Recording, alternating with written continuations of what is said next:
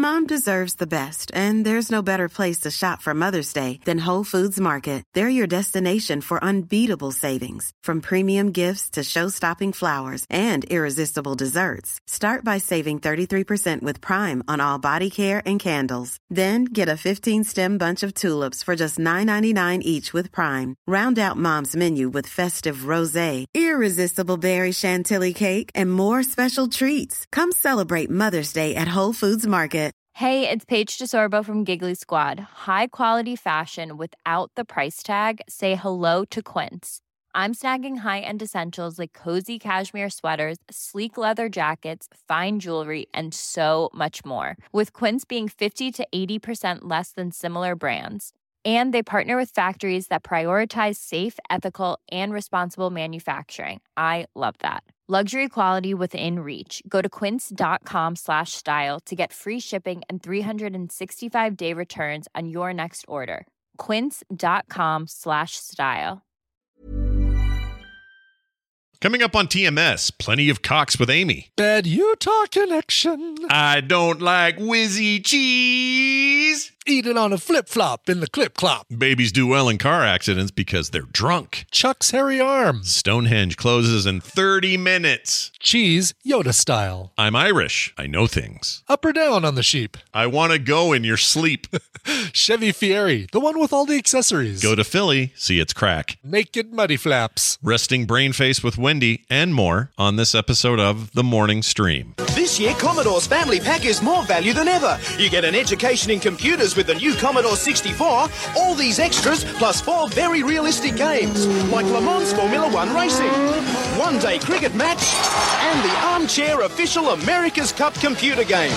The new Commodore 64 Family Pack, $499, keeping you ahead in the game of life.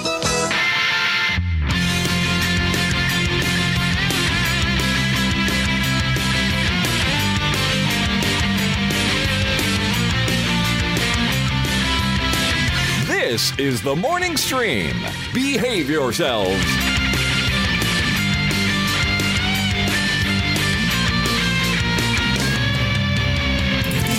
Good morning, everybody. Welcome back to TMS. It is Thursday, May 26th, 2022. I'm Scott Johnson. That's Brian Ibbett. Hello. Hello, Brian Ibbett, on the eve of your trip to Philadelphia. Eve of another trip, another month, Scott, another trip. Yeah. Do they have they got the big bell, the cracked bell, or is that somebody else? They do. It's called the Liberty Bell, and it's there in Philadelphia. I mean, that's not the cracked bell. That's not the name. Not the cracked bell. Oh. I remember when our forefathers cracked the bell for independence, and. Oops. Are you guys going to see that, do you think? Or what do you think? Oh, yeah, for sure. Because Tina's never been to Philly. I've been to Philly. I've seen the bell. I've seen its crack. Yeah. I've seen Independence Hall. I've seen the love sculpture. I've seen Sylvester Stallone in bronze at the top of the art museum steps. Running up there. Where he ran up there, exactly, and then was immortalized. And then he froze because he looked directly at the art museum and froze and is now there forever. Yeah, he's never going away, unfortunately. That's right. Yep. So the other thing, I was going to say something else about Philly. It was this. Oh, any fandom in the family for like 76ers or Eagles or any of that? Any sports love? No. Okay. So none of that matters. No, unless they look like, unless they're an easy bet on some weekend when I'm placing bets. Yeah, that makes sense. I have no allegiances, sir. Nope. What if you're walking down the street? I'm trying to think who's famous. Oh, what if the fresh air lady? I can't think of her name. She does. She records Terry out of Gross? Philadelphia. Terry Gross. What if Terry Gross suddenly starts walking down the streets of Philadelphia, and you'd be like, "Oh, hey, it's Terry Gross." I know what she sounds like. I don't know what she looks like. So I could accidentally smear some cheese whiz on her from my wit whiz from my cheesesteak. Sure. And I would have no idea that that she's who I got. She only That's comes what up you to gotta about say, by the way. She only comes up about your knee. By the way, she's very short. Oh, is she really short? Yeah. So when you get your Philly cheesesteak out there, you say whiz-wit. Oh, is that so? That's what you ask with for? Cheese whiz. Whiz-wit? If you want cheese whiz on there, you say whiz-wit. So is that like saying with cheese? That's saying with Cheese Whiz, because you can get it with cheddar or mozzarella if they have it, provolone, whatever. But you don't want it with any of that. Why wouldn't you say Wit Whiz instead of Whiz Wit? That's the weird thing. I don't know why you say Whiz Wit instead of Wit Whiz. That's weird. All right, whatever. Look, like it's Whiz Wit. Yeah. Like, it's the way Yoda would say it if Yoda lived. Oh, you know what it is? Okay, I'll tell you why. Because it's not. It's adding onions. So when you say Whiz Wit, you're saying Cheese Whiz and wit onions. Oh. Because otherwise you order a cheesesteak sandwich with no onions on it. Oh, my Lord. Oh, that voice. I don't know what to do with it. It's just sitting in my head now. It's horrible. It's never going to leave. It's there forever. That's a Chris Brown thing. He's from that area, and so he says, make sure you order your Philly cheesesteak with no onions on it. Oh, my Lord. All right. Well, we're going to have great stories. But I want it with onions. I want it whiz wit. I want it whiz cheese and whiz onions. Yeah. So that's really weird. They just assume that it is onions because that's what else would it be? The wit is onions. Yeah, exactly. Right. By the way, if I don't acknowledge Claire and her all caps diatribe in the chat room, she knew whiz wit before I looked it up. She knew whiz wit meant cheese whiz and wit onions. How do you know that, Claire? How's that a thing in Ireland? That sounds weird to me. Yeah, it does seem like a weird thing for her to know, right? Yeah, it really does. Maybe there was a line in some movie. I don't know. Yeah, some weird wormhole opened up between Belfast not Belfast. Derry. Not Derry. She grew up in Derry. Well, originally in Derry, yeah. Yeah. Wherever it is now. Between her and it is Belfast, yeah. Between Belfast and Philadelphia, where maybe they're sister cities. All of this stuff, are they sister cities? Maybe, I don't know. That sometimes happens. It's like she watches food videos. Oh, well, okay. So she watches Guy Fieri, come in with his half-second video cuts and say, "Oh, this cheesesteak sandwich is the bomb. I'd eat this on a flip-flop. This is gangster." You know what you told me once? I think it was you. You said, you talked about this like second and a half editing they do on that show or something. Yes. And I remember being in a hotel sometime after that, and it occurred to me, oh, I'm watching one of these. Why don't I just kind of pay attention to the timing? So I had a little timer, and I would time, how long between each edit. Cut. And sure enough, the longest one, and it's always the same in every episode, the longest edit is about 2 seconds. Yeah. And the 2 second ones are always when he's finally eating the thing and then groaning about it. And they just sit on his chewing and his expression on his face. But prior to that, it's like, all right, adding pepper, adding cheese, adding salt. All right, here's a little extra water. All right, here's we mix this all together. And it's like, yeah, exactly. He, and Tally reminds us, he is actually a legit nice guy. Yes. We're not making fun of that guy. We're not talking down to him. We think he's great. But his show is it's a fun stereotype. We have fun with it. He has fun with it, clearly. So. He's the Chevy truck that has all the accessories on it, basically, is what he is. There you go. He is an absolute, genuine, decent human being, but he looked through the catalog and said, yep, Naked Girl mud flaps, backlight covers, sticker, Calvin Ping. He's the truck. He's the truck with every accessory on it. With a bed full of buffalo wings. In the back. Right, exactly. That's what he's hauling. Get on a flip-flop.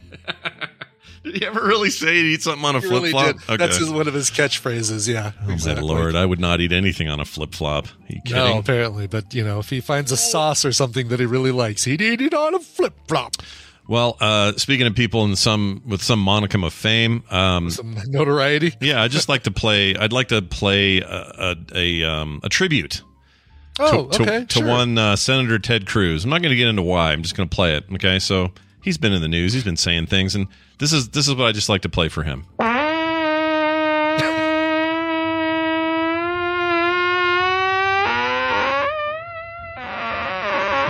there's more. Yeah, a little bit more.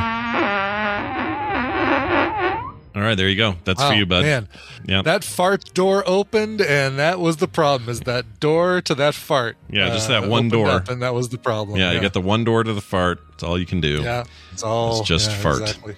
All right. We got a couple of things I want to get to this morning. In fact, we'll just play this. Send and receive email. Received a couple of emails that I thought were good follow-ups. Sure. One's from Jeff Sire, our old pal in Grafton, Ontario, Canada, north of Gilead. Escaping handmaids always welcome, he says. Thank you, Jeff. Jeff, a.k.a. Bronco, says, hey, Scott and Brian, I just wanted to comment on something Scott said about his dental work.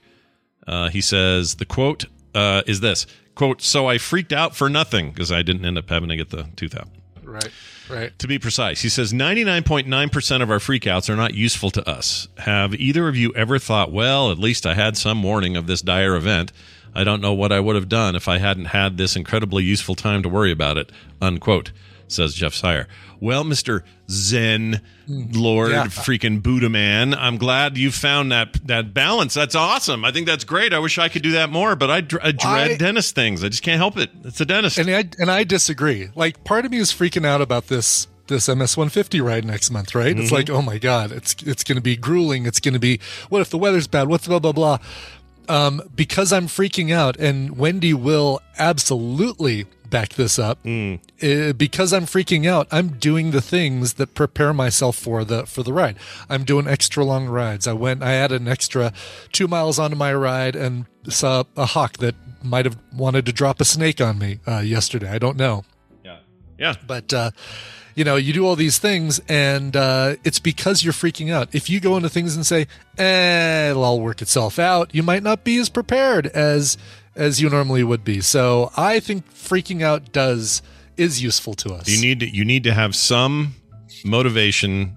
Okay, look at it this way. Public speaking is probably a good one to narrow in on, right? Very good one, yes. Let's say I'm doing... I got to get up and do an intro at Nerdtacular 2015. All right, I'm nervous. I'm freaking out because I know I got to do it. But if Why don't we say Nerdtacular 2023 just to be safe? But go ahead and let's say. It's a good point.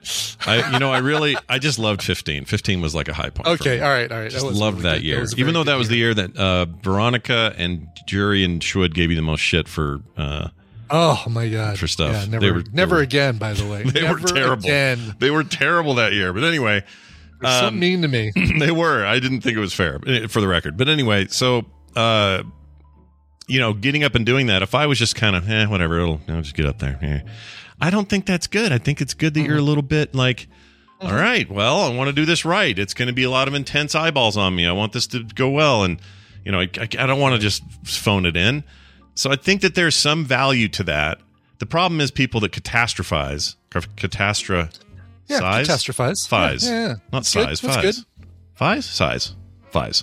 It is fies. Catastrophize, because it's catastrophe, not catastrophe. But wait, what if I want it to be catastrophe? Because that's great. That's a cool name. I'm experiencing a real catastrophe right now, Scott. Yeah. It's just something sounds wrong about it. Anyway. Catastrophize. It just sounds weird, doesn't it? It's like May the 4th be with you. It's throwing me. Anyway, so it's when you do that where you're like, well, I just know this, my house is going to explode tonight because I smelled gas earlier or whatever. Like, as human beings, we're meant to have warning signs. We're meant to go, there could be a saber tooth here. Like, we've evolved to be prepared or nervous, and then we act accordingly. I think what Jeff's probably getting at is, we probably... I do this. I think worst case scenario, partly because I know it won't happen, but it's not good for me, So he's right in that way. But Jeff, you got to have some, you can't just sit around. Yeah, exactly. It's the it's the tensing up before the fall, or the I know there are some benefits to some kinds of freakouts. Yeah. Although, if you were super stoned or drunk and you were falling and you didn't tense up, you might not get as hurt. No, that's true. That's what they say, that's why babies do so well in car accidents, because they don't tense up and they're less likely to break bones. Yeah, and the guys also drunk, because they're much better drivers than adults. Yeah, that's true. They shouldn't, they shouldn't be driving. They wreck a lot, but yeah. Drunk drivers always come out cleaner usually, because I hate that, but they come out less hurt or less injured or less dead because they tend to be more relaxed when they crash. So, yeah. I don't know. Yeah. I'm coming around to you there, Jeff. Not saying everyone gets stoned or high. I'm just saying, just yes, please don't. Yes, find balance. By the way, I'm all checked in for my flight. So fantastic! Woo! That's great. Yeah, we'll see where I end up. I know where I end up. I'm B-45, so we'll see. That's usually like, all right, we're going to be near the back of the plane. I got no problem with that. Put me in the back, whatever. Yeah. As long as not the very, very, like the last row that by the toilets. Thank you very much. Sure. But we should have no problem getting either a window middle or aisle middle. So, no problem. That's fine. You don't want to be next to the can, though. That's no good. I don't want to be next to the can. Like middle seat doesn't recline next to the can. Thank you very much. No. That's why. It's an old a joke from an old friend of mine who basically says that when you're sitting there at the check-in desk back in the day when you always had to check in for your flight, you couldn't do it online. You had to check in at the airport for your flight. You're sitting there and they're going on their keyboard. Yes, okay. And what? Where are you flying to? Oh, okay. All right, middle seat, back row, doesn't recline, near the toilet. Okay, sir, here's your ticket. And then someone does like they did to Elaine and slap a sticker on the luggage that says Hawaii, and they shove it in the other thing. Right. Well, anyway, another email from Jeffrey. Jeffrey. Okay, different, not Jeff Sire, but a Jeffrey, different guy, says, hey, Scott, I talked to a friend of mine. This is about the Target throwing all the bicycles and the bikes dumpsters. in the dumpster, yeah. Mm-hmm. He has an explanation. He says, I talked to a friend of mine whose wife, or a friend of mine's wife, who worked for a Target for several years in the 90s and early 2000s. She told me the reason they stopped donating merchandise was twofold. So I guess they did, and then they stopped. Here are the reasons. First, they donated some merchandise to give away at a fundraiser for kids organizations. One of the items broke and a child got hurt. Target got sued for quite a lot of money and lost. The manufacturer couldn't be sued because the item was not sold. So I guess that makes that law different. If it was sold, then it would have been the manufacturer's liability. If it's just given away by the retailer, it's theirs. That's interesting, right? Because sometimes those floor models those might have been floor models that they tossed in the dumpster. Yeah. They sold all of the boxed up ones, and they can't control like what people may have done inadvertently to the floor models that. Right. Yeah, there's always more to this stuff than we think. That's what I'm learning here. There's always more. Always more than you think on the surface of something. Anyway, they then go on to say, secondly, at around the same time, they donated a bunch of toys to charity, which provided daycare for working mothers in an area or an inner city area. What they had found was that daycare allowed the kids to take the toys home in boxes, and the parents returned them to Target for full refunds. Oh, Lord. You know what? Fine. Well, it's like that's really funny. That kind of sucks for Target, but yeah. What that tells me is people need money. Is what that tells me. It tells me people need money, and maybe Target, before they donate, need to do something to the box, like cross out the UPC code or something that. Listen, Target's return policy is notoriously easy to fudge anyway. There was some comedian who once said, "You can take things that you can't even buy at Target back to Target for a refund." Yeah, they'll swap. They're pretty open about that stuff. He finishes by saying, at that point, the corporation decided to only make cash donations to charities. I think I understand all that, but if I were Target, I'd lobby for a change in that law about liability because it still feels like it's wasteful. Wasteful. Those bikes could have easily been given, and you just do something. Maybe you donate them to a bike store that can check them out, like make sure they're good and not damaged or going to cause problems, and then that bike store donates them, and and then you guys split the tax write-off or something. Yeah, something. I don't know what. There's got to be a solution that isn't throwing them all in a dumpster. Exactly. It's just so wasteful, and that just comes down to probably just a regulatory / law problem. So fix that, and you're golden. Or give them to Walmart. Maybe Walmart wants to sell them. Sure. Maybe just give it to your lesser cousin Walmart and let them deal with it. How about that? Your lesser cousin. Brian, so we do Tadpooly Feud on Wednesdays, and I guess we're at the end of a line on our current survey. So pretty close. Yeah, I've got one question left that I can use.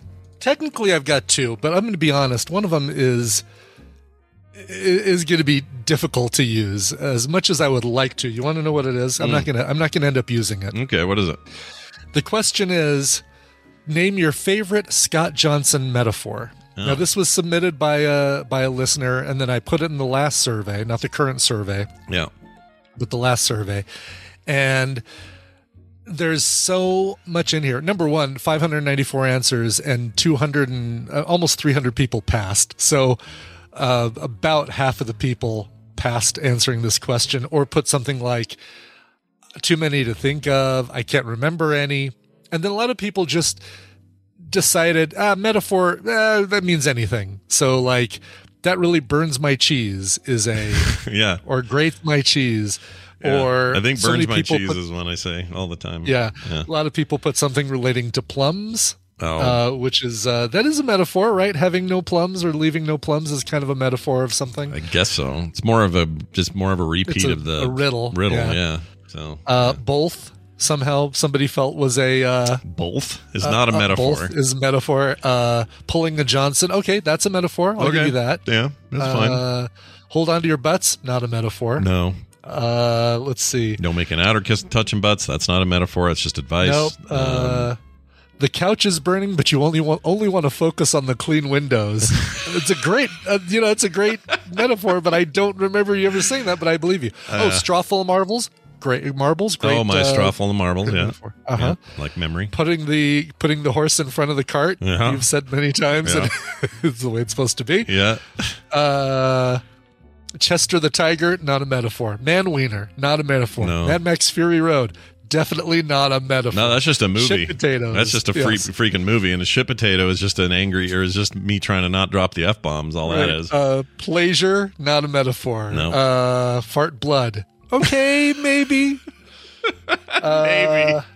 Maybe. Anyway, so parking lot tacos, not a metaphor. So the problem was going to be twofold. Number one, it was going to be trying to sort these all out into like, an answer that would be usable. Yeah. And then number two, obviously the bigger problem was explaining before you guys even gave your first guess that 80% of the tadpole doesn't know what a metaphor is. Yeah. You guys struggle with that term, do you? Since it seems like. Yeah. Anyway, these are just a list of dumb things Scott says. That's the category. Yeah, that's probably the way the question should be. Name your favorite dumb thing Scott says. Yeah, and why not that? Then we need to give people a choice, because otherwise there's too many variations and things that I'd have to sort through. That would have taken me hours to go through and turn into a list. But thankfully, we have 16 questions right now that can be answered without a whole lot of fuss.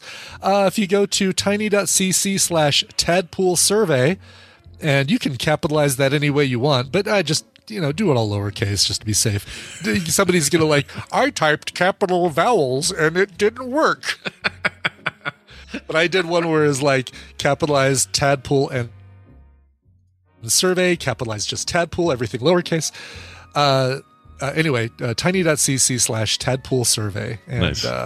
And don't you go there. You don't need any advanced knowledge of what the questions are, Scott. Yeah, I'm not looking. I did bring it up for the chat to see, but I'm not looking at that. Okay, good.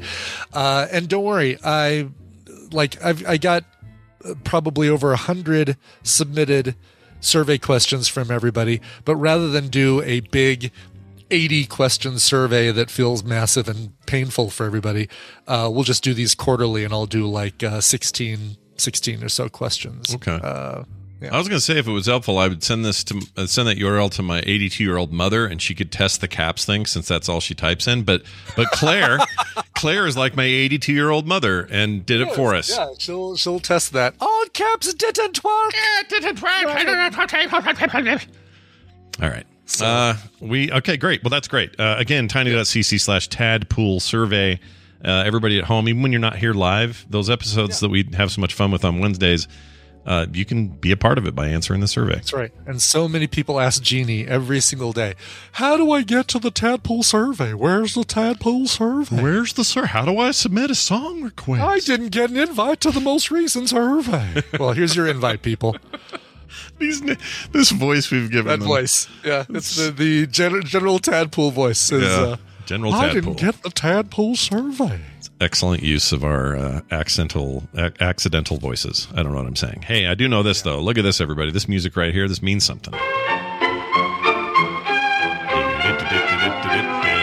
Welcome, everybody. Amy, Red Fraggle, back to the show, talking books and what we should be reading. In fact, the segment's called Read This with Amy. Amy, welcome back. Oh, good morning. How are you guys doing? Good. How are you? Oh, groovy. How are you? Yeah. Oh, I've had about a similar week to most mothers in this country this week, I think. So I'm not going to dwell on that, I promise. However, I have to tell a story. Okay. Oh, I'd like to hear a story, and let's hear a story. It's a picture is 2012, All right. and it's December of 2012. All right. I have just gone through a very contentious divorce and custody battle, and my ex, who is from South Africa, has taken the kids on a vacation to South Africa, and there's this little nagging feeling in the back of my head that I'm not 100% sure he's going to come back with them. Oh, geez. Then my husband says, "Oh my God, somebody shot up the elementary school that I went to."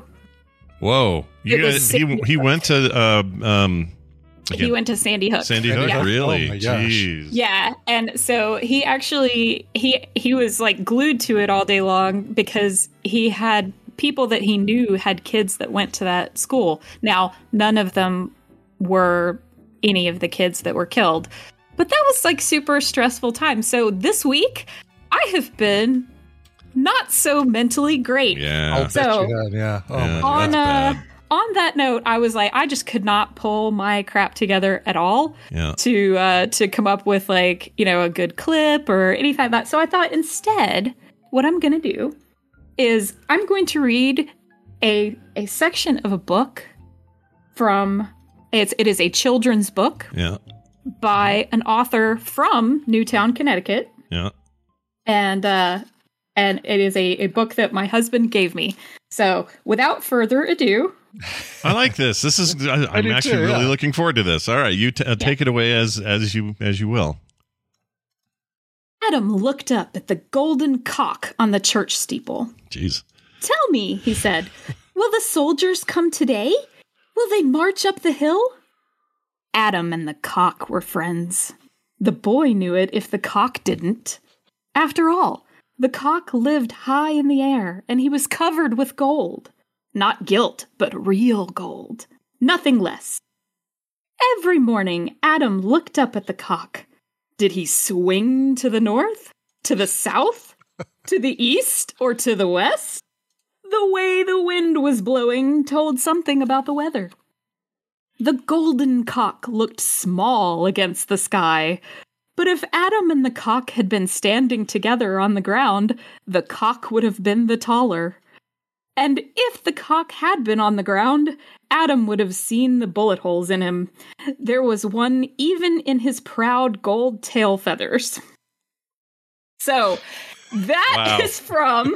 Wow. It's like you picked that specifically for Scott. I feel a little shut out. Yeah. Okay, a lot of here's what I will tell you. I was struggling with this all week. I was like, man, I don't know what book to pick for this week, and I've just got no mental capacity. And so you guys all love Chuck, right? You can thank Chuck for We this do love one. Chuck. Chuck is great. Because Yep. Chuck went, I've got it. I've got the answer. It's a children's book, and it's got the word cock all over it. So wait, we're going to assume here that this children's book features a rooster, a golden rooster of some sort. Yeah, that's what we were talking about. I mean, I don't know what anybody else is thinking. Yeah, I don't know what all their dirty little minds were thinking, but it does indeed. What's the name of this book? The name of this book is Adam and the Golden Cock by Alice Dalgleish, and I apologize, I did not look up how to pronounce her last name, but I'll put it in the Discord and everything.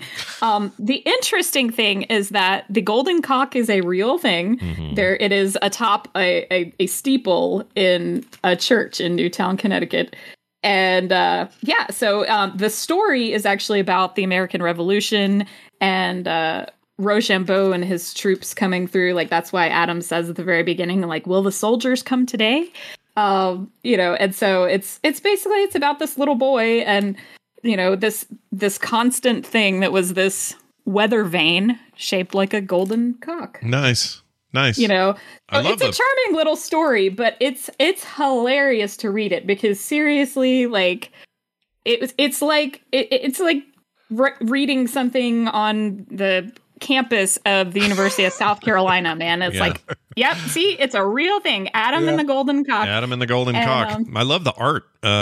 Let's see, the artist is Leonard Weisgard did the illustrations for this, and I really like that style. It's an old style. It's like, because this book came out in what, 59 or something? 50s? Yes, 1959 is when it came out. And yeah, all the illustrations in the book they're in that style where it's very like, he's using white, black, and gold. Like that's it. Yeah, and cool. They're lovely little illustrations, and it's just a little kid's book. Back then, that was more about the limitation of the printing process, but artists would use that to their stylistic advantage and say, well, I got 3 colors to work with, so I'm going to make this really contrasty and it makes cool. it really cheap for the printer. Yeah. But it's almost kind of a, like, I don't know. There's a certain look to 40s, 50s, and 60s era art, pop art and stuff that I just cannot get enough of. And it's always like this monochromatic, way less use of color. Often the colors are shifted off a little bit and they shouldn't be. Something about that time is totally fascinating to me. Comics were really weird that way as well. If you're gonna read this book to your child, I would say invest in a soundboard app and replace the word cock with a and play with a chicken every noise. Single time. That's a great idea. Exactly. Yeah. Or otherwise, as Action News continues, it's round the clock coverage. Yeah, you're going to get round the clock coverage, and you don't want that. Well, that's great. There's nothing wrong with this. Let's recommend it. Adam and the Golden Cock, available pretty much everywhere. Goodreads has it at almost a full 5-star rating. People love it. It's old, but who cares? If you can find a copy. Oh, looks like Amazon's got, let's see. You can actually buy it for $38 for the library binding, or the paperback for $10. It's still a thing. Yeah, I mean, and the copy that we have is actually purchased from a collection from the Baltimore County Public Library. So there you go. Oh, there you have it. It was just a thing, like Chuck decided he wanted to have a copy of it, so he went and, got it from a book finder. And there's like all these little notes from some little kid back in the day. It says, this book belongs to, and there's a little boy's name in there. And stuff. So it's cute. Yeah. This book belongs to Harry Peters. Harry Peters. Very nice. That's a perfect name for someone to own the Golden Cock. Very nice. Well done. I love it. This is great. And also nothing wrong with a little children's book reading, everybody. I love reading. Just needed a little palate cleanser, Yeah, I like that. It was a good... It's a good choice. Good light thing for today. I appreciate that. I agree. Right. My wife and daughter, is Carter in the chat? I don't want to throw her under the bus. They were up there crying today over this still because it's horrible. And, we're getting new details that are making it worse. And so they're super upset. And I don't know. I kind of needed this. So you did a really nice thing for us, the listeners, and everybody. That was really nice. Oh, good. Well, I'm glad. Well, I have to agree. I was also, shedding some tears this morning as well. So I was glad to have this as a way to, like I said, just give everybody a little giggle. Yep. And because we're all 12. That's right. We're all 12. And there's nothing wrong with that. Okay. Enjoy your 12-year-old mentality as you age, everyone. It's Amy Robinson, a.k.a. Red Fraggle 3, wherever you want to find her. She's a good TikTok follow, by the way. Go follow her there. Yeah, go. Okay, so I made a thing. And I posted it to the... A very good thing, by the way. Yeah. Did you snap? Half the country with this. I snapped. You snapped. Oh, see, this is the problem. You snapped. So sorry, everybody listening at home, you noticed a weird break there. That was me losing power very briefly, and now I'm back. And Amy, you were right in the middle of talking about how Discord, was it Discord or who was, somebody's muting you? Not Discord, TikTok. Yeah, TikTok. So I made a video with Peepers Puppets dancing around to the TMS theme, and TikTok muted it. And I don't understand why, because it's Eric Van Skyhawk's music theme. I you know, there's nothing, and you gave it to me, so I'm like, what? But it said it was a copyright violation. So anyway, I'm going to Brian. I know why. I just realized why. Do you want to know why? I just figured it out. Yes, Eric. I do. So even though Eric gives us full rights on that thing, well, this doesn't make sense though because YouTube doesn't mute it. Well, whatever. But he's technically released the track on an album that is available on like Spotify and stuff like that. Apple Music, so you can get the ELR theme in a couple of ways, but that should mean that YouTube should tell me every time that I'm using it in violation. Right. So the fact that TikTok is, who knows, man? They're just weird. Yeah. I think it's very weird. I think honestly, I think their bot just says, "Hey, this is not a sound in our approved list of sounds," quote unquote. Yeah. So for sure. we're just going to mute it. Well, I'm going to play it now for the chat to see it. So people at home, you're not going to be able to see this, but these are some peepers playing some fun business. So here it goes.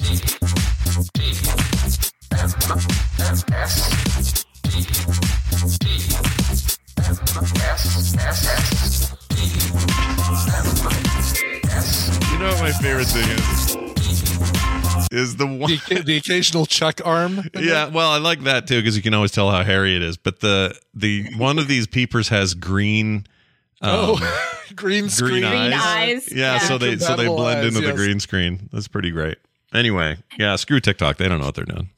Yeah. Although anyway, I posted a link to it to the Discord. I'll see if YouTube will let me put it up, and I'll post it to the Frog Pants Facebook group also, so there you people go. can see it. So we're not going to miss it.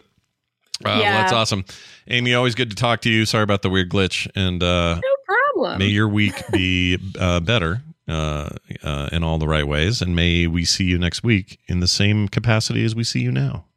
Oh, well, you will see me on Monday because I am going to come and you're going to be part of the deal. Yeah, sweet. Good. Yes. No, that's good. We can use your dastardly tricks in the game of Among Us. You're pretty sus already. It's Amy Robinson, everybody. Red Fraggle 3, wherever you can find her. We'll see you later. Bye. See ya. All right. Oh, I hate disruptions like this because I feel out of whack. I do too. Yeah. All right. Let's see here. Where the frick are we? Oh, you know what? We have time for one news story. So we're going to do one. Okay. Well, all right. Yeah. That's how it's going to go if I can find it. Where is it? Is this it?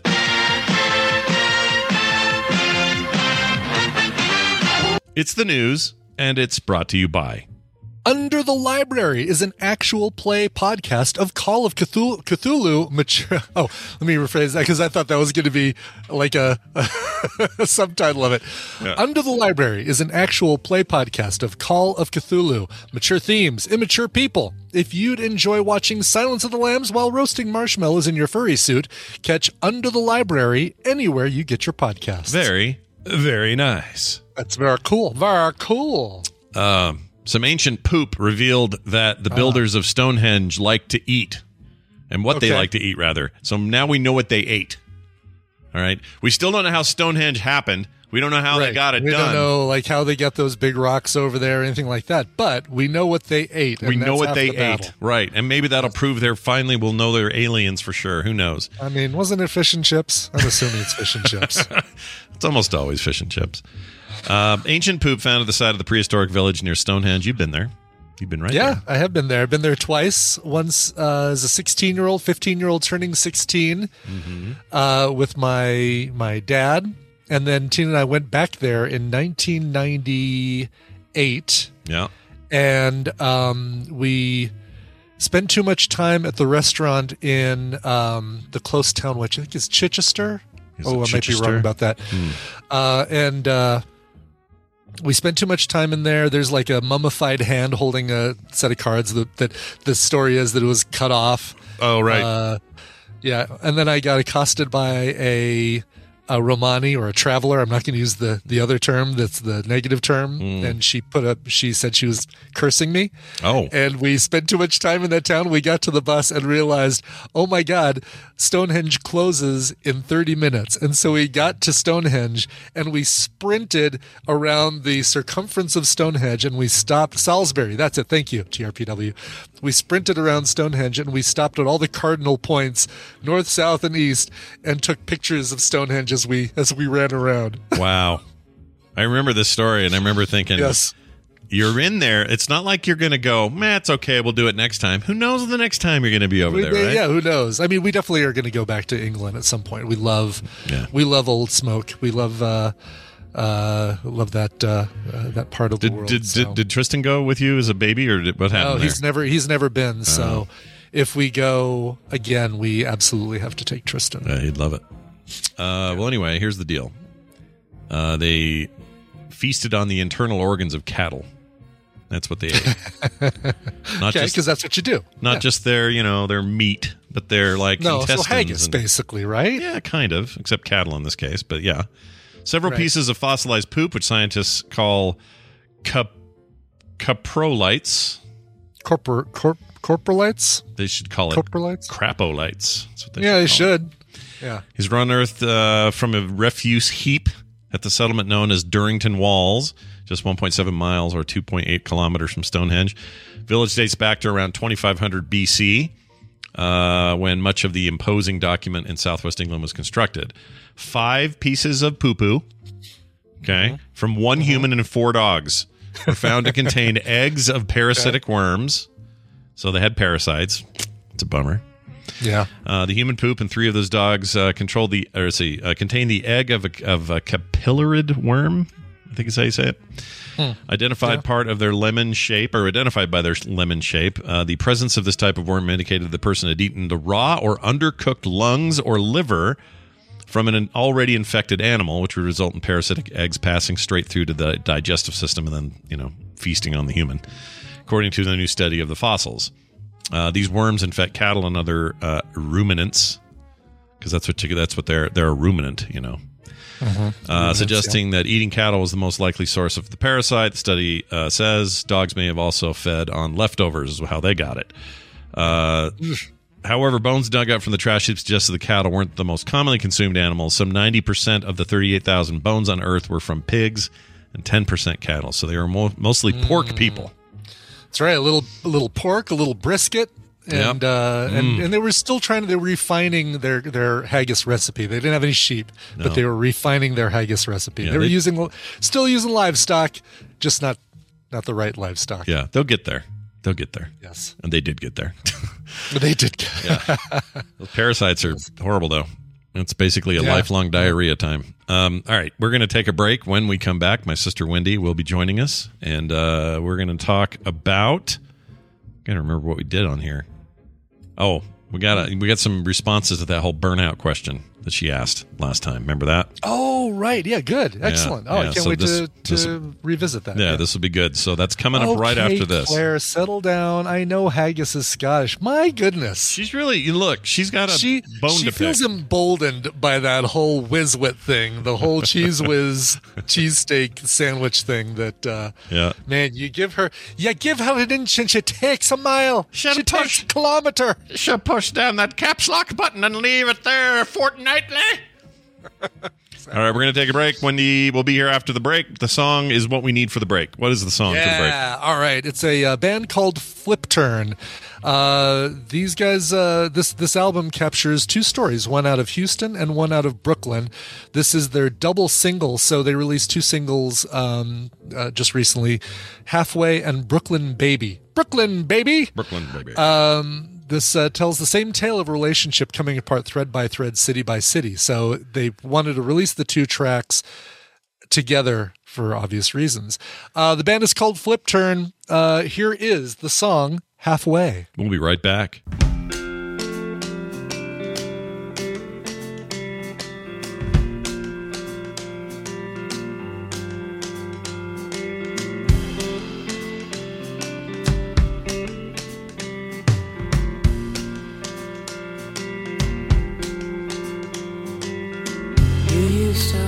My soul, oh, you held my soul. You used to have control, oh, you loved me so. You used to roam around, you used to kiss my mouth. Now you never come around.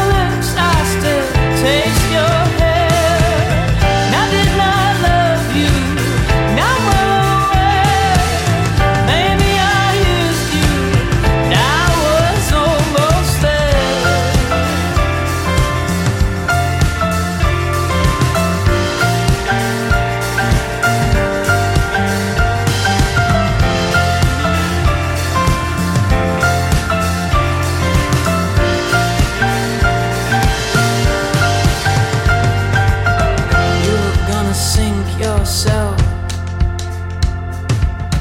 Baby, it's not that deep. I was gonna pull you out. She tried to leave. So go ahead now. I remember. I can't forget what you told me, what you said. I can't help you till you help yourself. 'Cause I can't change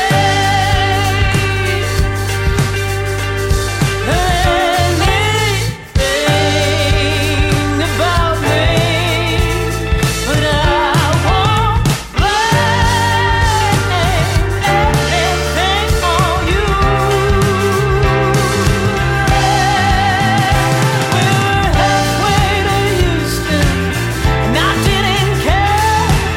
Still smell your lips, I still taste your hair. Now did not love you, now went away. Maybe I used you, and I was almost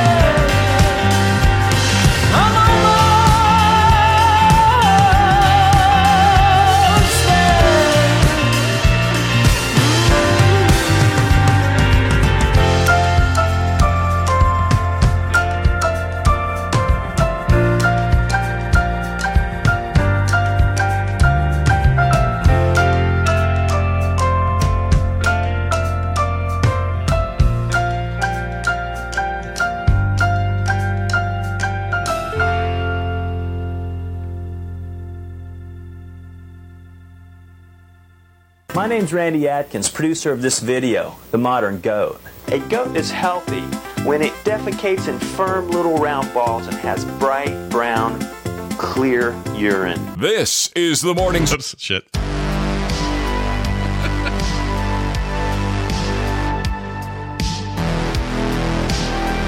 This is the morning stream. Hail Hydra!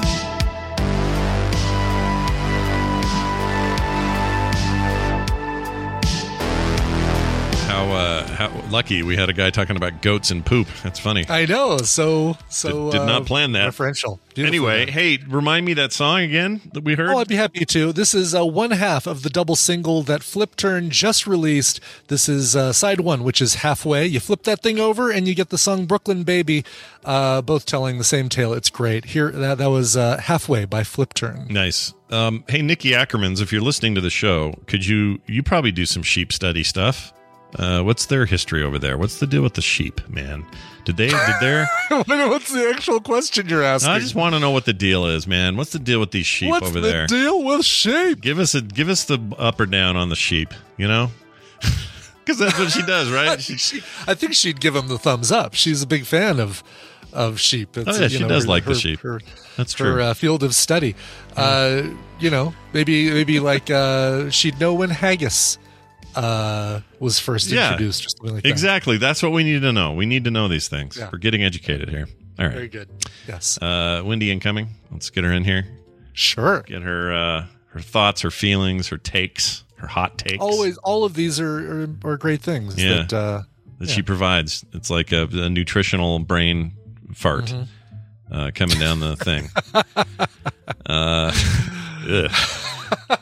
Let's see if that works out. Everyone knows it's Wendy. Look who it is this morning. It's my sister Wendy, who is also a therapist, psychologist, and someone who helps people with real problems all the time. Comes on Thursdays and does that for you guys right here on the show. Wendy, welcome back. Thank you. Nice to have you here. How are you? Glad to be here. Yeah. You're very formal today. You feeling very formal? Yeah, you're a little. Yeah. No. No. Okay. Not formal. All right. Sometimes you have to fake it. You're like, yes, let's do this. When you're like, I want a nap. Yeah, I know, right? And plus, it's later there. It's like, no, you're only an hour after us, right? Here's Yeah. 11:05 later. That's not that 11. bad. Nap time. Well,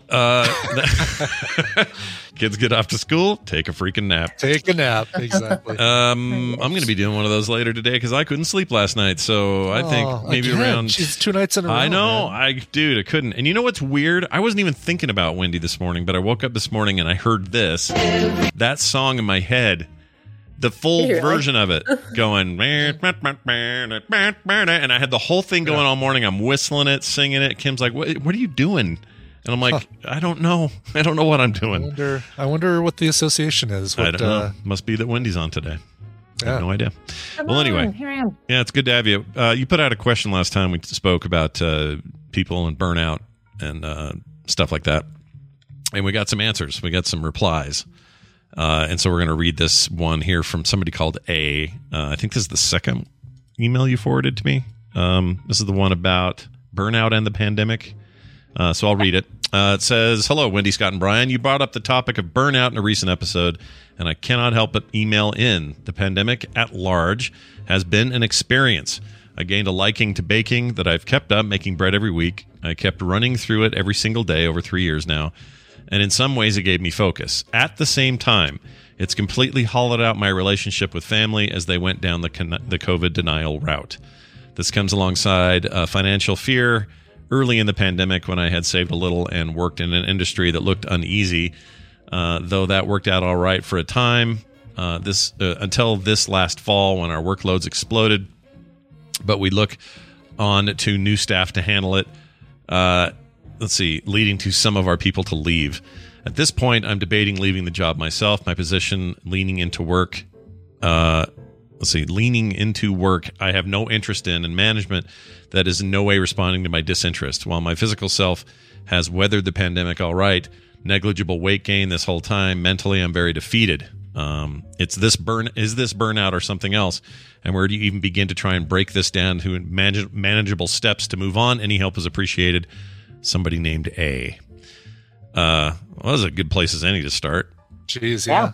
A lot of stuff to unpack there. Yeah, and I don't know, there's something universal about parts of the pandemic actually being weirdly beneficial in some ways. I felt this a little bit. I felt like I was able to kind of, look inward a little more, be a little more present with the people in my immediate surroundings.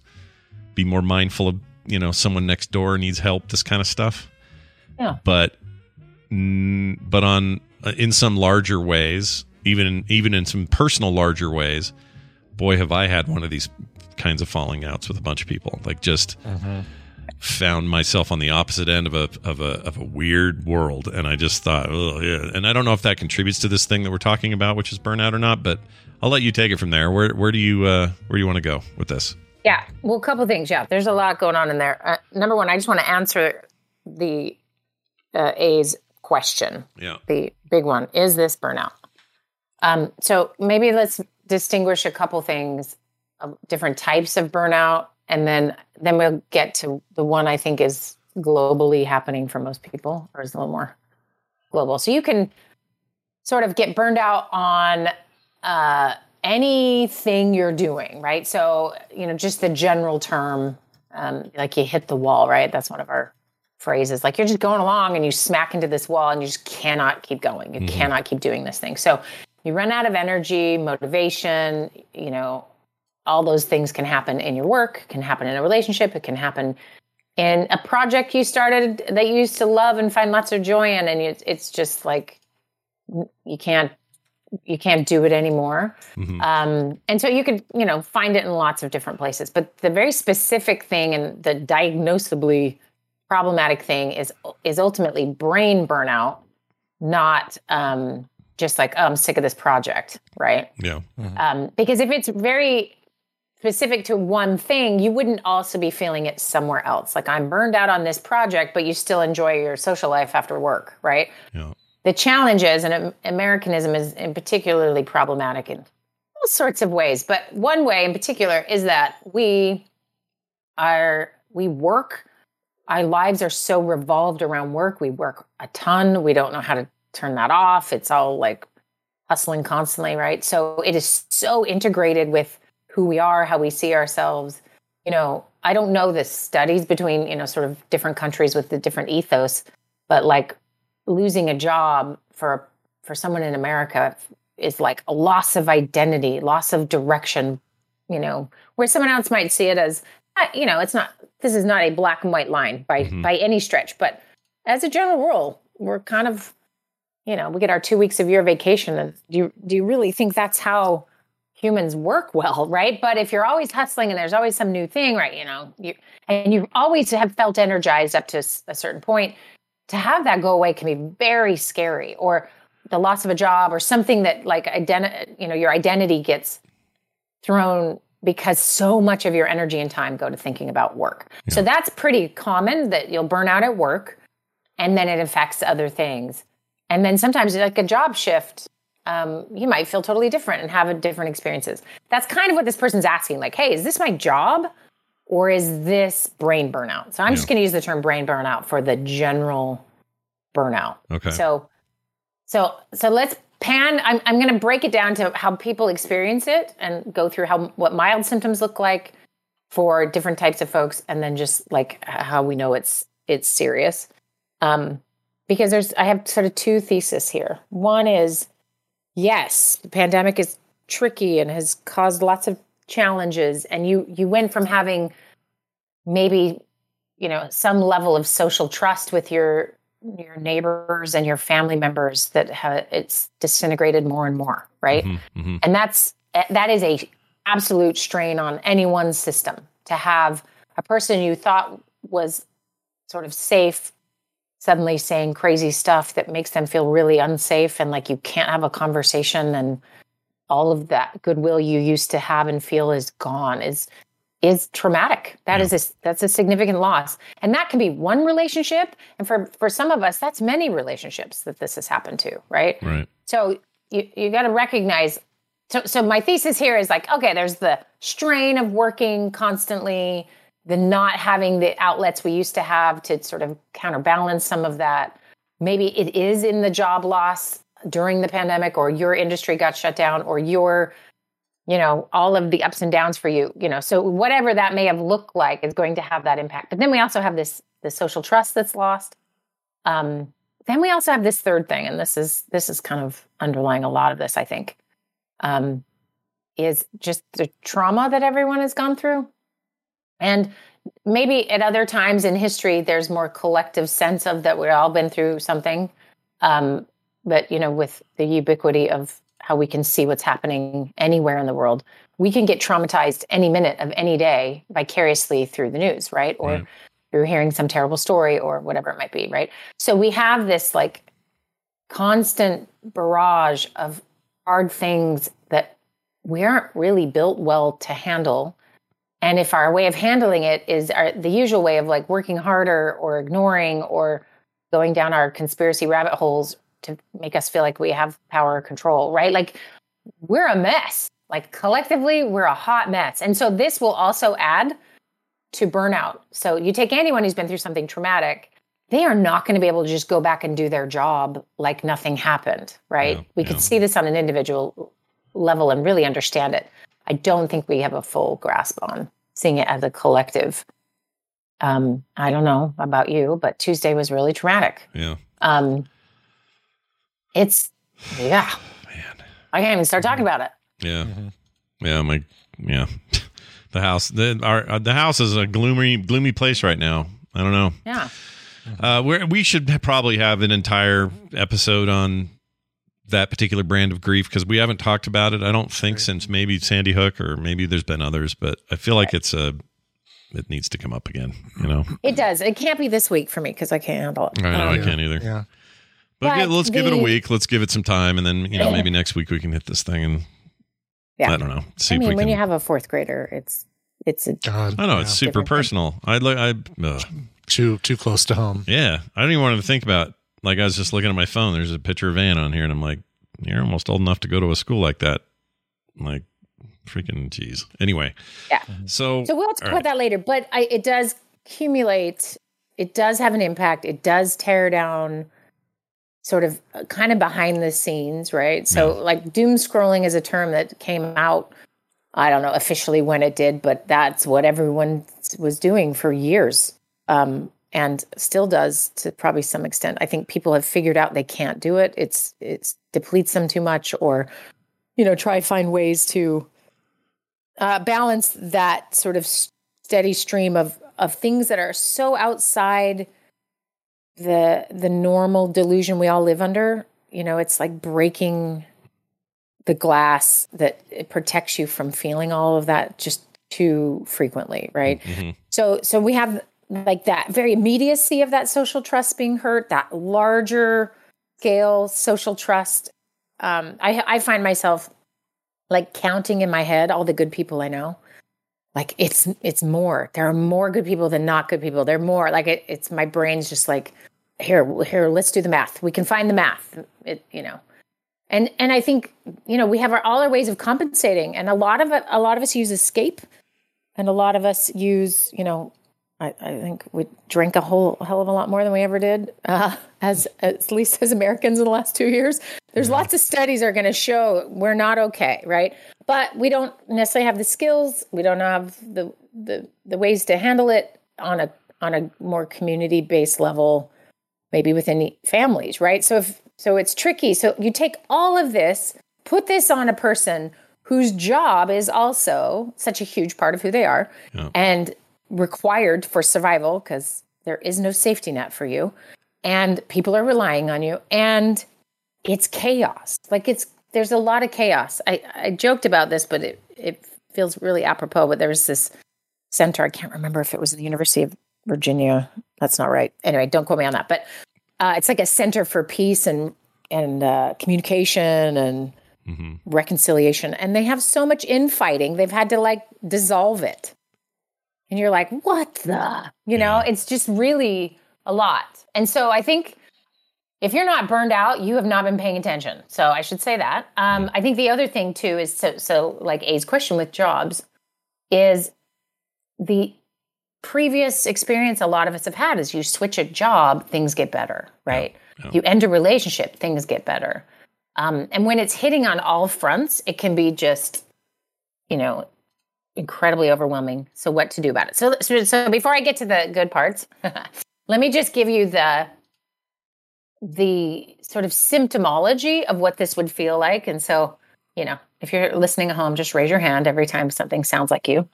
But basically, brain burnout just comes from long-term stress. And which is why all of us have, to some extent, have this, because there's been long-term stress. And long-term is anything more than 3 to 6 months, right?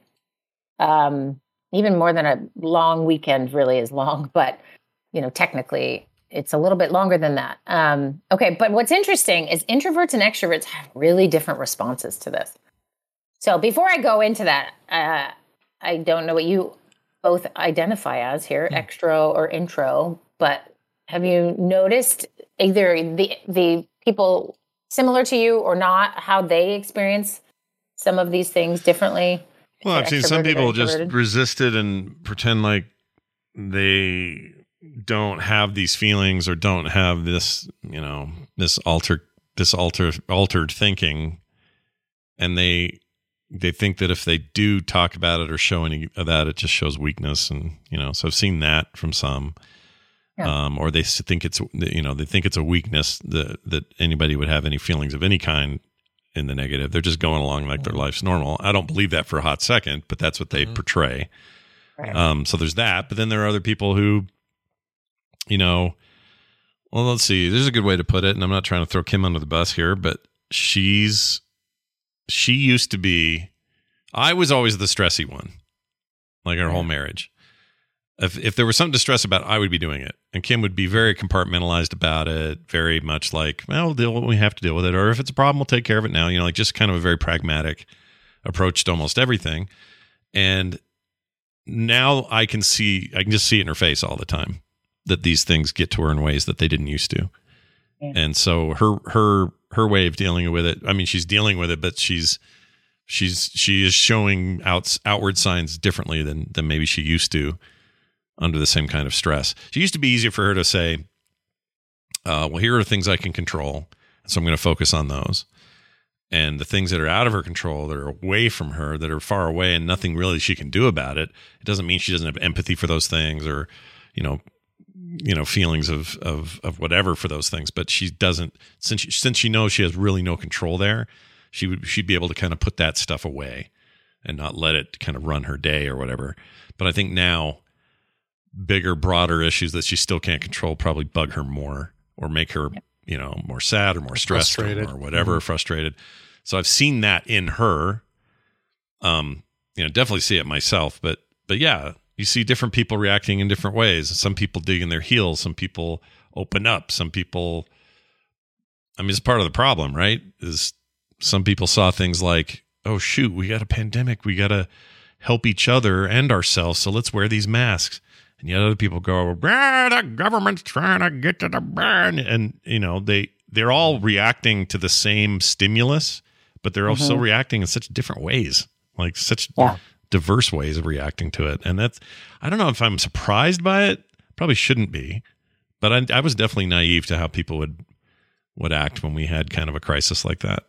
Yeah. Well, and I think any long-term stress, and this is what burnout ultimately exists, is it is such an individual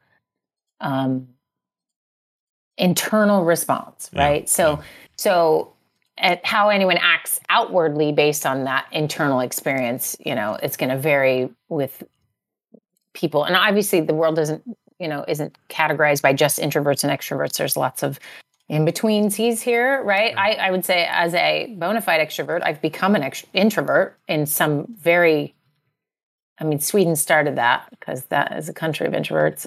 But just like, oh, wow, I forgot. Like, it's kind of nice to not have to deal with people. Like, I just did never feel that way before. And so I think you can move around on this scale a little bit. But so let me actually get to just the ways this may happen. But they're so different for somebody who's very extroverted and someone who's very introverted that you would never look at those two situations and go, oh, they're both experiencing burnout, right? Yeah. So let me explain. The minor symptoms of burnout are going to look like this in an extrovert. They're going to feel more emotionally erratic or blunted, just like kind of up and down, and just like crying for no reason and feeling like just more roller coastery. Okay, An introvert might experience as minor symptoms of burnout, slight detachment from life and routine, just kind of a little separating from what normally was just kind of engaging as living life. Okay. So very different responses, right? Yeah. Those are both minor. Okay. So then we get into mild. So an extrovert, the mild brain burnout will look like excessive tiredness and low energy. Yeah. And then someone who's introverted, more like lack of motivation, creativity, or drive. Yeah. Okay. Felt a bit of both of those. I know. Yeah. Seen shades of that in myself. Like a little from column A and B there so far. Sure. Right. I realize as we talk about this, like I definitely have my version of this. I'm sure you do. I'm sure there's not anyone listening who does not relate to some of these. Sure. The grade of severity, I guess, is important too, right? Okay. So here's a moderate brain burnout would look like for an extrovert is feeling angry, sad, or overly emotional, like really feeling all the feelings. And then for someone who's very introverted, it might feel more like a loss of enthusiasm or feeling withdrawn from everybody. Yeah. Sort of. And then kind of a major version of this is a sense of hopelessness, loss of control of life for an extrovert, which I think the pandemic was a perfect example of. Loss of control of life, right? And then for an introvert, feeling helpless, unable to take action. So this is where I think most people start to cognitively go, I think something's wrong, is when they can't make decisions. They start to forget words. So we have a couple of things that are similar between a trauma response and a burnout response.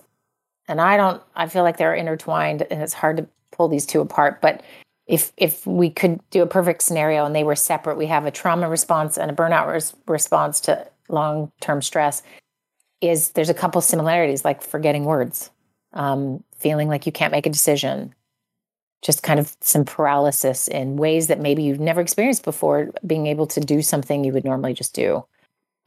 reaching out to someone, going to do something fun rather than just wanting to curl up and stay in a small, cozy space and watch TV all weekend or something, right? Like, especially if that's not just your normal MO, they can show up very similarly. And it's like a safety response, like hunkering down and not putting yourself at risk, right? So they can look very similar. And it's probably because at the core, the brain is in slow trauma or acute trauma of just, you're not okay. You're not getting what you need. And the emailer is like the job situation. And I think a lot of people have experienced this, especially sort of essential workers, of just like, yep, we're going to clap for you and cheer for you, but not really give you anything else than that. And you have to be on the front lines. There's military examples of the same thing, of just burning through what is there. And then your body does this. This is how it protects itself. It starts to shut down and burn out. So sometimes that's the first thing we notice is like, whoa, I can't think the same way, or I can't make decisions, right? And then a severe form of this is going to look like depression and anxiety, more so in an extrovert, and depression and chronic fatigue in an introvert.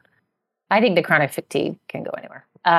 But just that, it just zaps all of your energy. So if you were listening to this and you're like, I have that and that. Yeah. Just know you're not alone. Yeah. So did you guys hear things you have? Obviously the one I said about definitely tired the tired thing. lack of creativity. Yeah, for sure. Fatigue for sure. And a lot of it I was like I was ready to blame on other issues. Like I was ready to go, wow, it's because, this is all depressing and sucks. So you sat around a lot more, or you didn't keep up your jogging routine, or, so that's why you're tired, Scott, right, or whatever. But then when I would be back to doing those things, I would still be very tired and very exhausted and not really sure why. So then your brain starts going, well, maybe it's a medical thing, perhaps, or whatever. And you start catastrophizing that direction, when really it's just, you're just mentally exhausted. And that turns to physical exhaustion. And I don't know, I've come to better terms with it recently, but it's definitely it for me. Like, that's the biggest. If I had anything in this last 2 years to look at and say, boy, that got worse, it's just fatigue. That feeling of just like, ugh, I can't be bothered. I can't do it. Yeah. That and maybe it's fatigue, but there's been a lot, this week of me realizing I've just been staring at my screen for the last 5 minutes and not doing anything. Like just, I hate that feeling. Yeah. Yeah. I've had that before. Where it's just like, I know what I need to do or could be doing, but instead I'm just like, burn. Like you just nothing. Completely vegged out. Yeah. I've had that happen before. Yeah.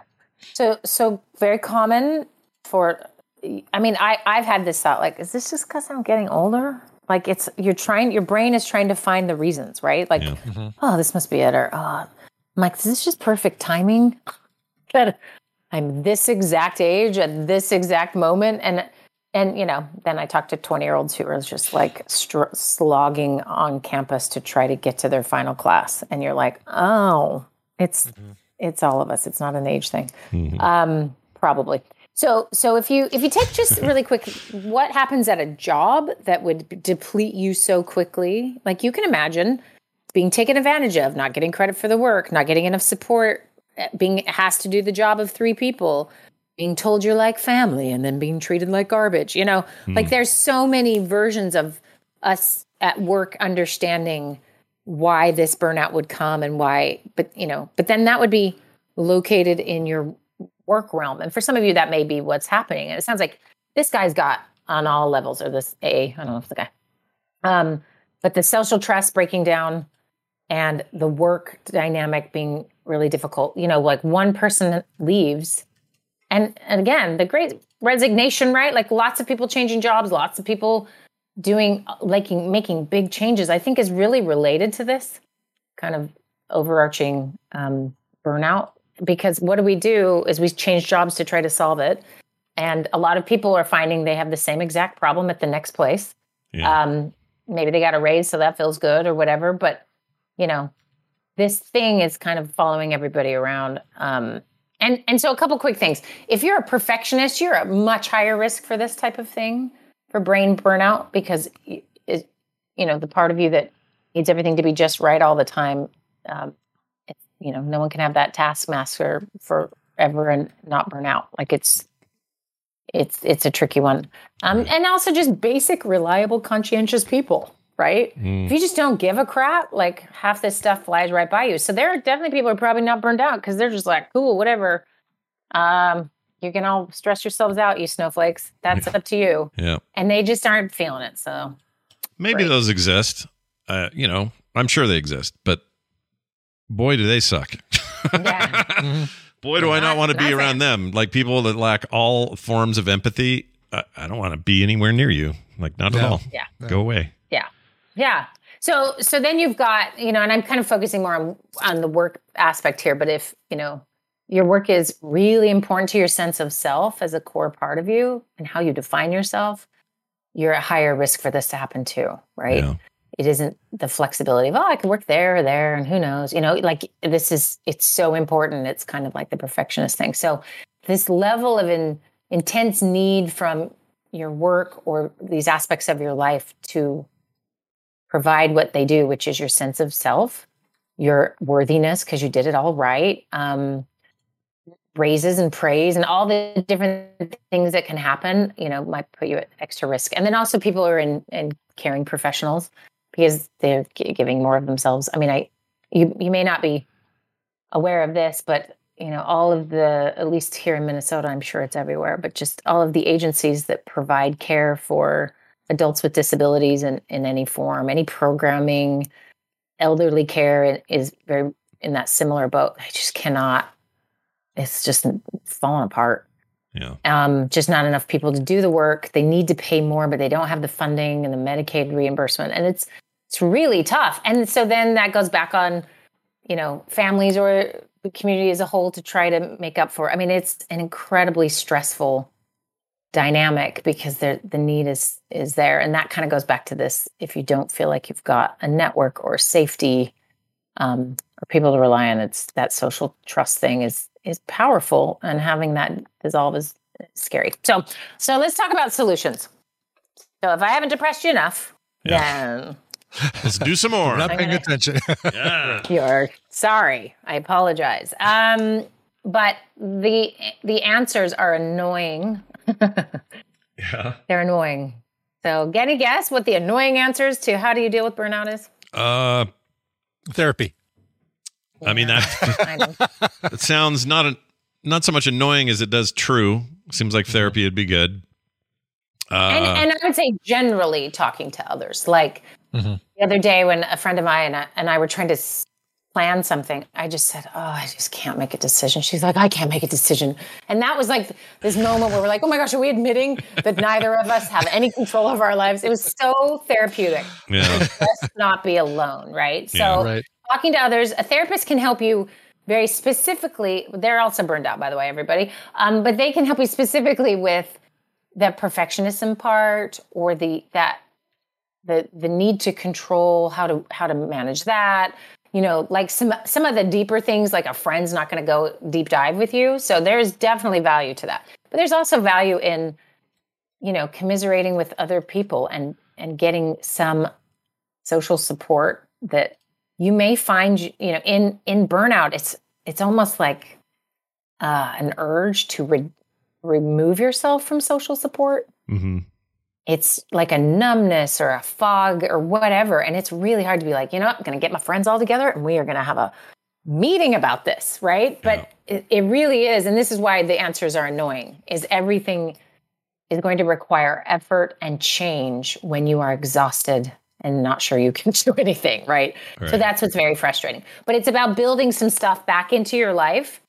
And maybe it was never there, but it needs to be there of a few things. So we've got this connection to other people and being able to really talk through whatever it is, right? Okay, so there's therapy specifically or talking to others. Okay, any other guesses? What else we need to be doing? Oh, geez. More... Well, I'm going to do one that Wendy always tells me, or at least for years you have. Get a book on Amazon. Well, that's true too.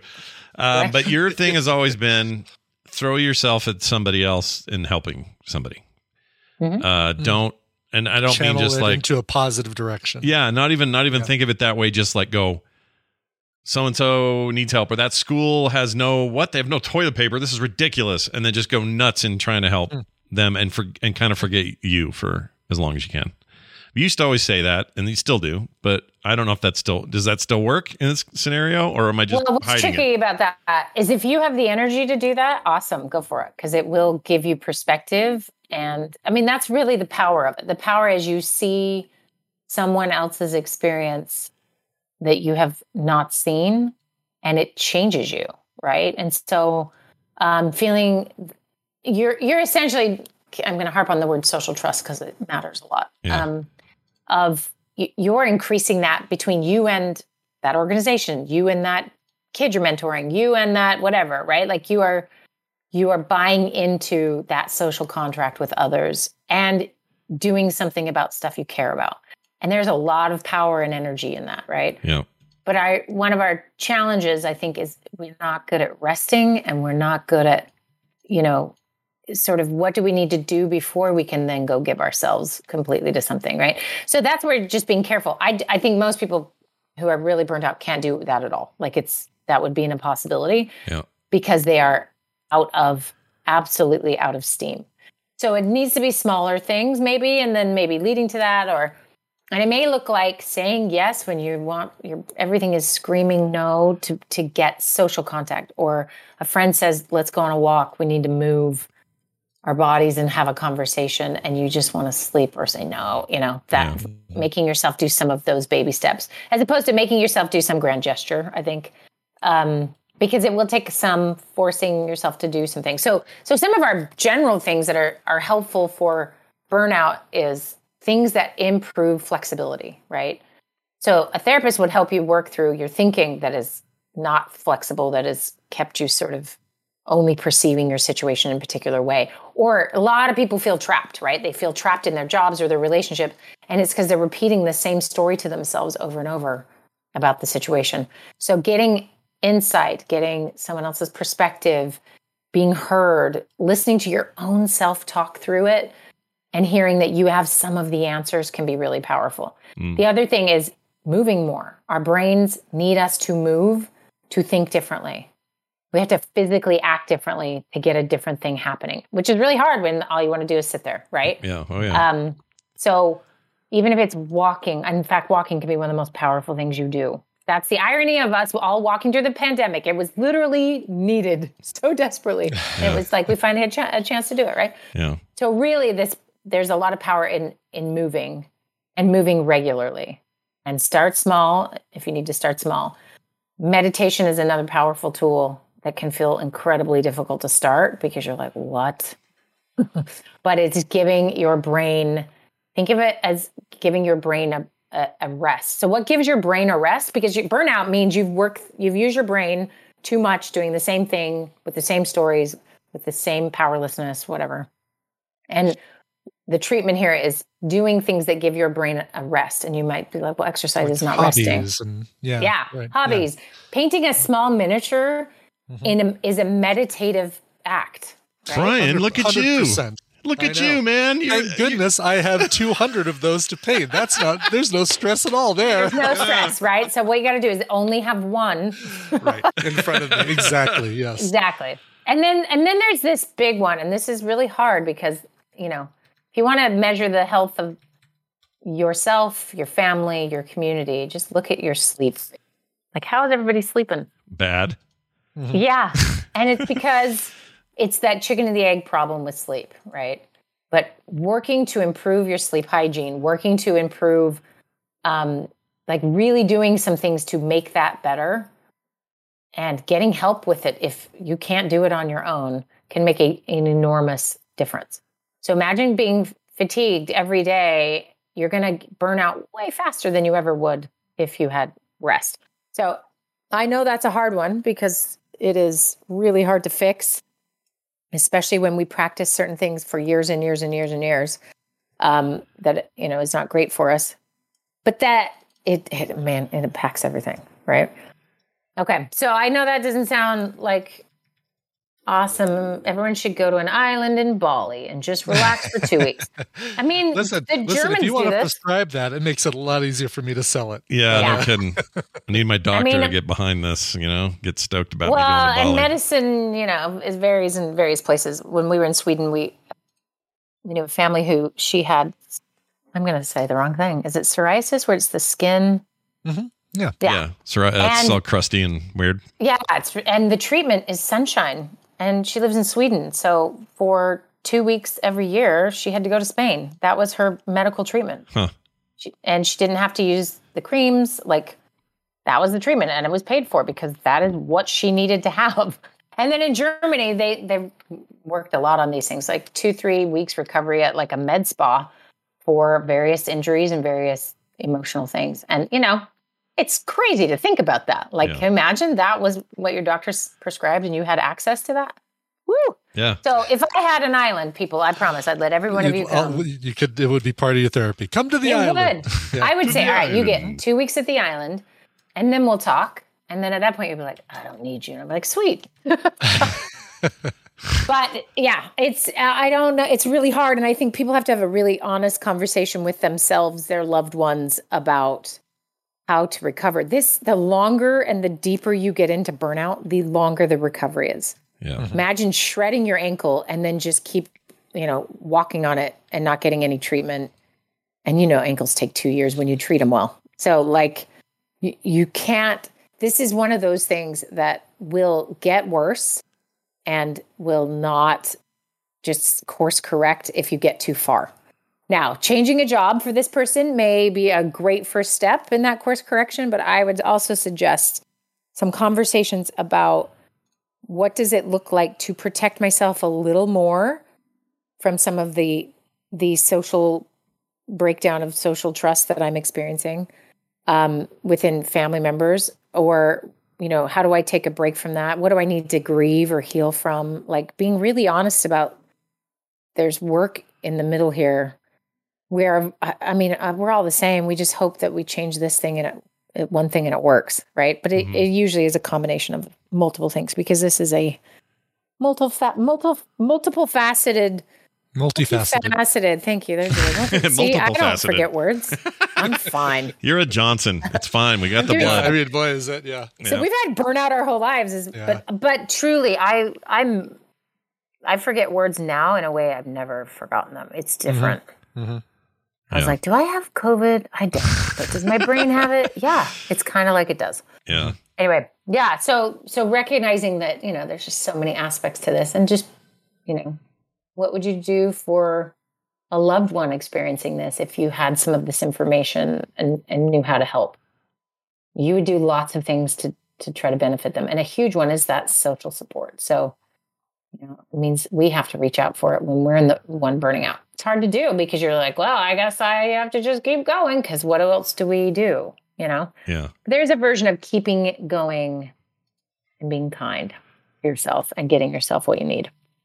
Well, I agree. I will. So to compliment my co-host, Brian Ibbett here, my good pal.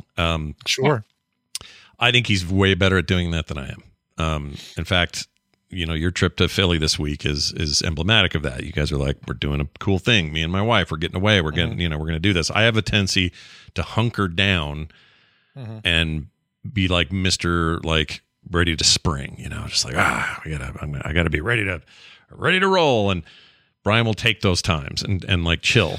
At least that's my perception from the outside. Trip, I don't know if I would if I were booking that trip this week. I don't know if I would, like if we booked this trip months ago, or I booked this trip months ago, and so it's like, we're going, we're totally going. But if I were in the process of making the decision this week, are we going or not? Then Tina's just getting over COVID. Like it's a little bit of a weird time, but but you do know how to go to trivia night. You do know how to just stop and go, you know what? Right. I need to go do that. And you don't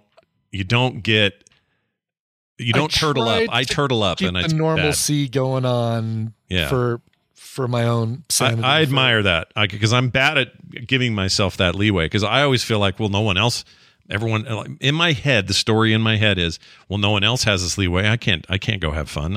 All I'll think about is everyone who's not having fun. And I don't think that's the right way to think about it. I think I'm wrong when I do that. I don't know. I mean, it's a way to think about it. I don't know if there's a right or wrong way to think about it. Because look at your outcomes. That's the way to know if your way of thinking about it is working. Right. Well, mine is not working, so I'm gonna try to do better at that. And we're making, we are trying to do that. One of the ways, again, would like to encourage people to join this Discord room in our Discord server on Frog Pants Discord. The Do-Gooders group was designed, or the idea came from me being sick of feeling like I can't do anything to help anybody. I hate that feeling. So you hear some horrible thing, or hear somebody say something terrible, or witness a horrible act, or whatever it is, and I'm just like, well, now what? So we thought, well, why don't we all get together and do a thing where we can at least make some small differences in our little corners. And I'm very happy with how that turned out. People are being awesome in there and doing great work. We knew they would be anyway, but it's just nice proof of that. So that's one way that I've been able to gain a little bit of that solace back. I did notice something a little bit weird. Wendy, you may be able to, I don't know, there's probably a whole subject on this, but how we manifest our internal struggles physically in the form of like pain and, tightness, and our neck hurts and our headaches and all those sorts of things. I made a considered effort to just remind myself when I'm catastrophizing or think of something negative, to just go and let a bunch of air out. And what that translated into in the last 2 weeks, my back stopped hurting, my sciatica stopped. I stopped getting, I stopped having like headaches. I stopped just feeling tight and uncomfortable and physically kind of strained. Yeah. Way more just by taking that 1 second. Even if I still want to think about the stressful thing, just freaking breathe through it. Like I'm a little pissed at how easy it turned out to be, for me. Yeah. And also you've heard people say it for literally your whole life. My whole life. It's like, no, breathe, take a breath, do that. And I think at some point, or I don't know, maybe I'm just getting to the point where I can actually physically pull it off, because it felt a little involuntary before. I'm sure it wasn't. I'm sure I could have figured out techniques to make it better, but it felt like that stress and that stuff was involuntary. And then when I'd have like pain like that in your shoulders and your back, or whatever it was then a whole nother pile of stress to say, well, what's causing that? As if they weren't related, like, oh no, that must be something else, or it's because you're just getting old, or it's because you're, I don't know, you tripped down the stairs and your neck went a funny way. No, it turns out I just held myself in such a wound up freaking ball and never really just let freaking go. So that's helped a lot. If that helps anyone out there, just freaking breathe, Yeah.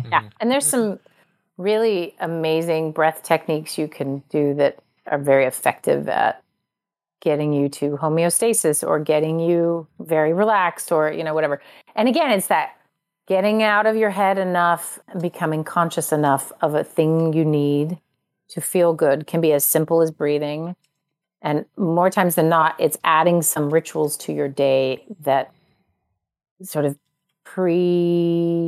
help you or post help you with your stress, right? So that's movement, socializing, connecting with others, doing good, moving your body, whatever. And all the way to as simple as just take some really deep breaths many times a day. Stand up many times a day, pet an animal as frequently as you can, right? Hug a kid, whatever. Like it's sad that it's just all the simple things. But we're built to handle a lot of stress and hold it for a long time, and it kills us. It kills us eventually, just not right away. And that's because we're built to be able to do it. So yeah, that's a great one. Everyone breathe. Okay. I'm breathing I need 60 seconds here. The dog is making the whining. I've got to go out or I'm going to poop on the floor. Do it. Go. I'll be right back. Go get it. Go get it. Okay, bye.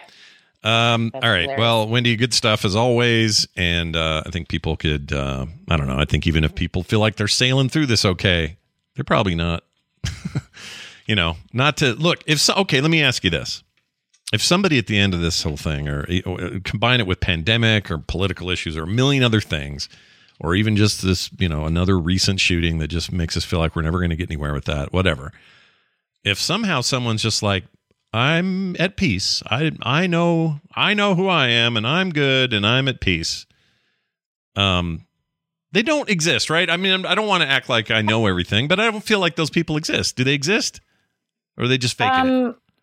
I think there's a level of what's the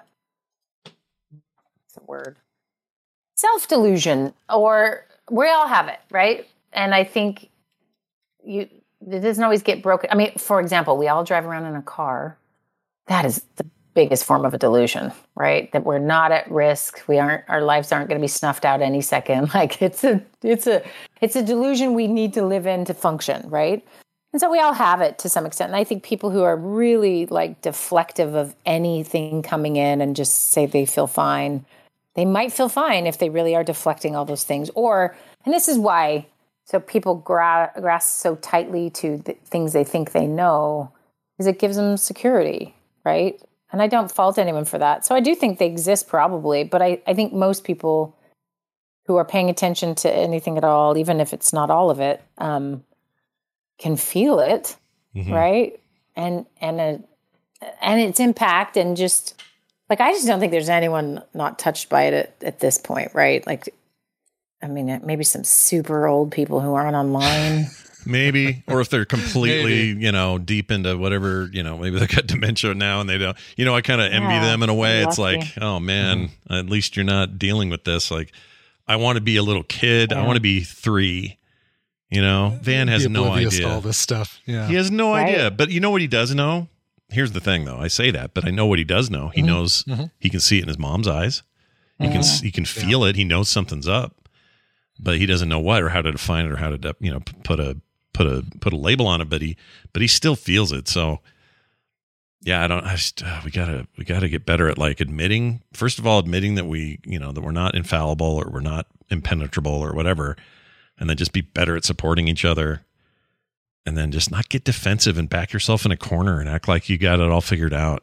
I don't know. And double down. Yeah. Yeah. Yeah. Well, and one of the reasons to do that, people do that, like, and this is what's so tricky, is that, there's private changes and there's public changes, that are very different.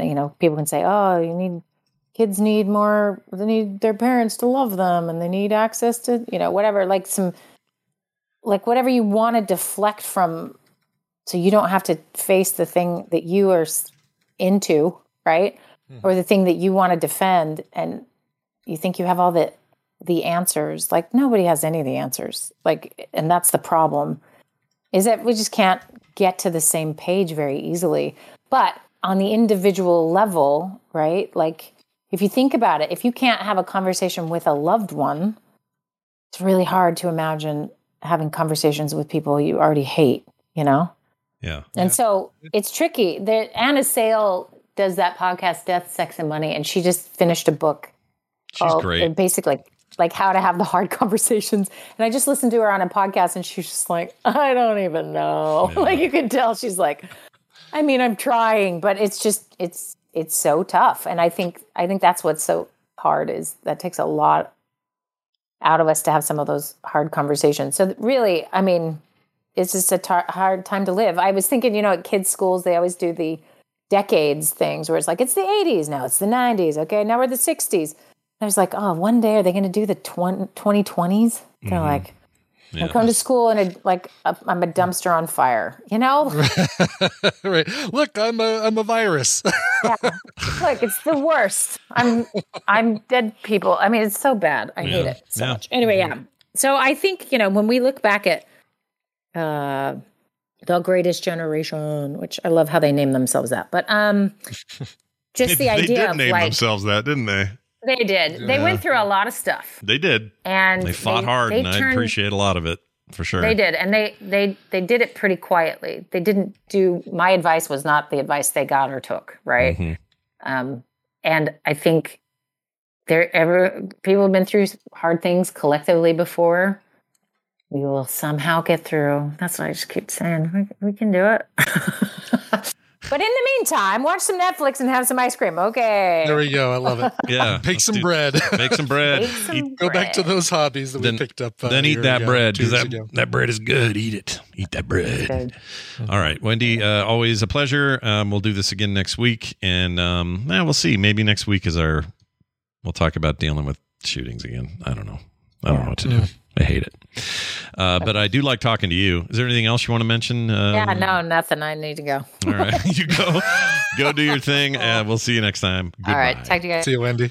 Oh, I cut her off and it went, guy, at the end. That's all right. You do that to everybody, and now it just becomes something that we all expect. Yeah, may as well be people I'm related to. It's fine. Might as well be family. Not an issue. All right, we're going to get out of here. But hey, Brian, Coverville, when is it? There will be one today, as a matter of fact. What? Scott. Oh my God. Yes, celebrating the birthdays of Roland Gift, Susie Sue, and Noel Gallagher. So, Fine Young Cannibals, Susie and the Banshees, and Oasis. We'll see if we can keep all of those people from fighting with one another at twitch.tv/Coverville, 1 p.m. Mountain Time. And really, it's going to be one set of Fine Young Cannibals and Banshees, Susie and the Banshees mixed up, and then all of the Oasis for the last two sets. Wow. I've got a lot of Oasis covers. Fun. I don't know if you just saw this. I guess Ray Liotta passed away. Ray Liotta passed away. Yeah, exactly. Jeez. I didn't want to listen. Last thing I wanted to do was bring it up during Wendy's segment and have one more thing. Let's see. He was in the Dominican Republic filming something and died at 67 in his sleep. No foul play. No weirdness. Just died. That's how I want to go, by the way, is in my sleep. Not necessarily at 67, but... I want to go in your sleep, too. Yeah. Would you like to go in my sleep? I want to go in your sleep. Mm-hmm. Well, last time you went in my sleep, you were a head on a chair. I was a head on a rolling chair, like an office chair or something. Yeah, it was weird. Yeah. It's still one of the strangest things ever. Anyway, I may have to watch Goodfellas or something just to... There we go. Watch something wild. That's something, a movie that a lot of people forget about. And it was so damn good. Jeff Daniels, Melanie Griffith, and maybe my favorite Melanie Griffith performance of all time, and Ray Liotta. And if something wild is streaming anywhere, man, put that one on. Yeah. 86. That was a while ago. That was an old one, but I thought it was newer than that. The first time I ever saw Queen Latifah anywhere doing anything. Wow. I like her too. Yeah. Yeah. But that's one of those movies where it's like every possible bad thing that happens one right after another. Dang, man. I guess his daughter's acting and doing some cool stuff. I have to follow her. And I also just, for whatever reason, I think of Ray Liotta for two things. I think Goodfellas, which is an amazing movie I could watch any time of the day, any time of the night. And then I always think of him having his brain eaten by... what's his name? Hannibal Lecter. Hannibal Lecter, yes, yeah. Right. While he's alive and conscious. Yeah, while he's there talking and trying to do stuff. Didn't even like take a bite of his own brain. Yeah. Yeah, he ate his own brain. He fried it up and ate his own brain. Yes. Oh, yes. It is rough, man. That was the one that... So watch that fun movie. Yeah. That's the one Ridley Scott directed, I think. Oh, that's right. Yeah. Wow. I think it was just called Hannibal. I don't remember.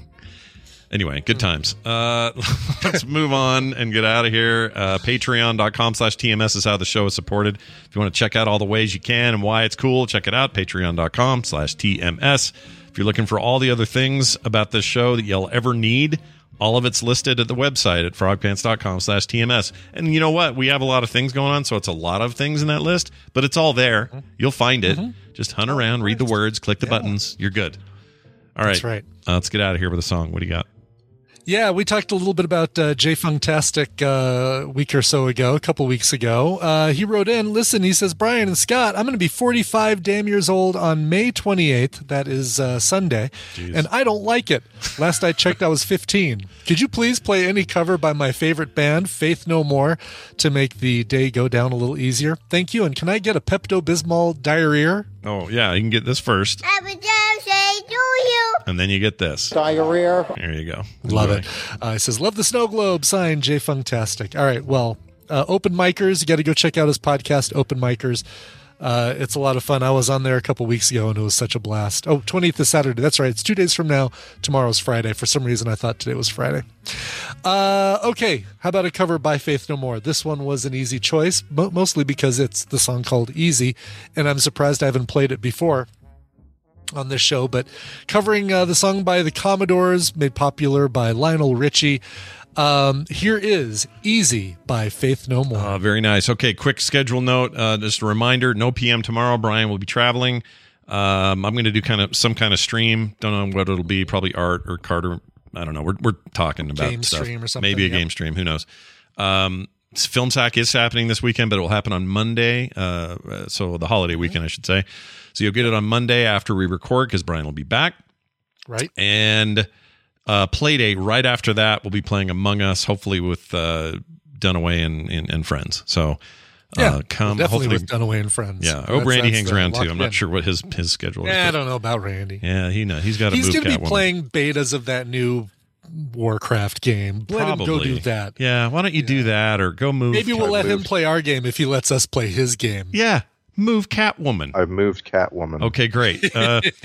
So anyway, that's the plan. Lots of other stuff in between. Core tonight at 5 p.m. Mountain. So come watch Core if you can live or get the podcast after. Got a lot to talk about with the boys tonight, so check that out.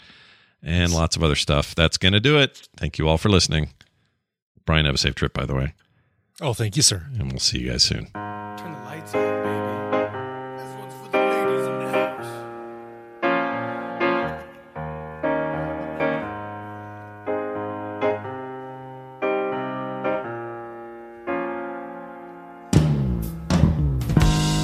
No, it sounds funny, but I just can't stand the pain. Girl, I'm leaving you tomorrow. Seems to me, girl, you know I've done all I can. You see your big stone on the borrow. Yeah. Ooh. That's why I'm easy.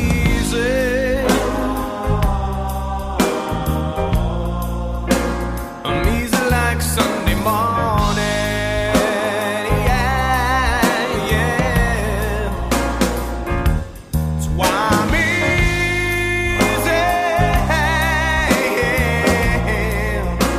I'm easy like Sunday morning.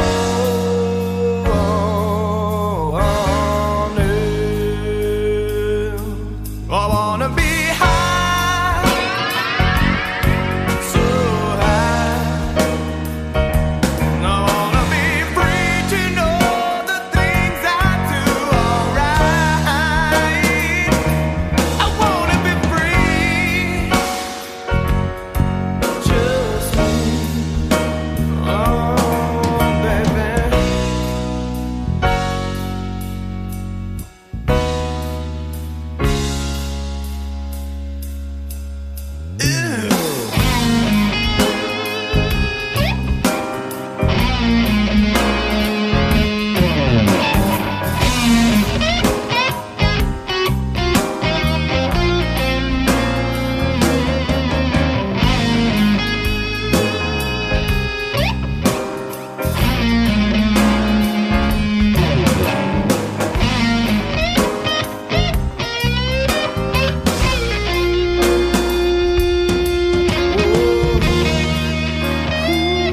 That's why I'm easy.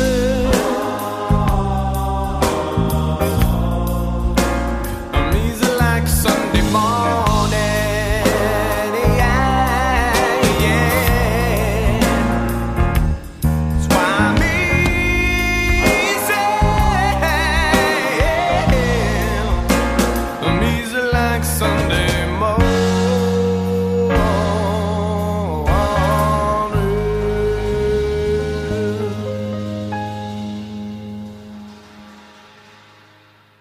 The morning. Shit. This show is part of the Frog Pants Network. Frog Pants Network. Get more shows like I needed this that. at frogpants.com. Penis pickle. Penis pickle. Great.